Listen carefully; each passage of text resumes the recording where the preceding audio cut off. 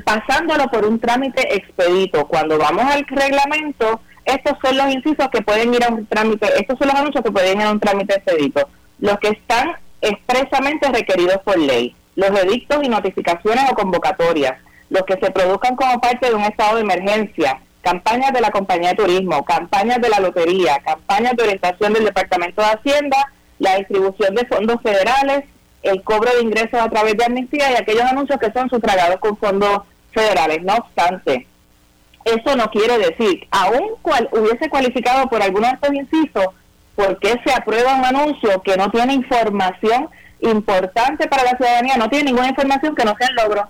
Resaltar algunos alegados logros o frases. Violar la veda electoral y el Contralor Electoral, si le brindó la aprobación, tal como dice aquí,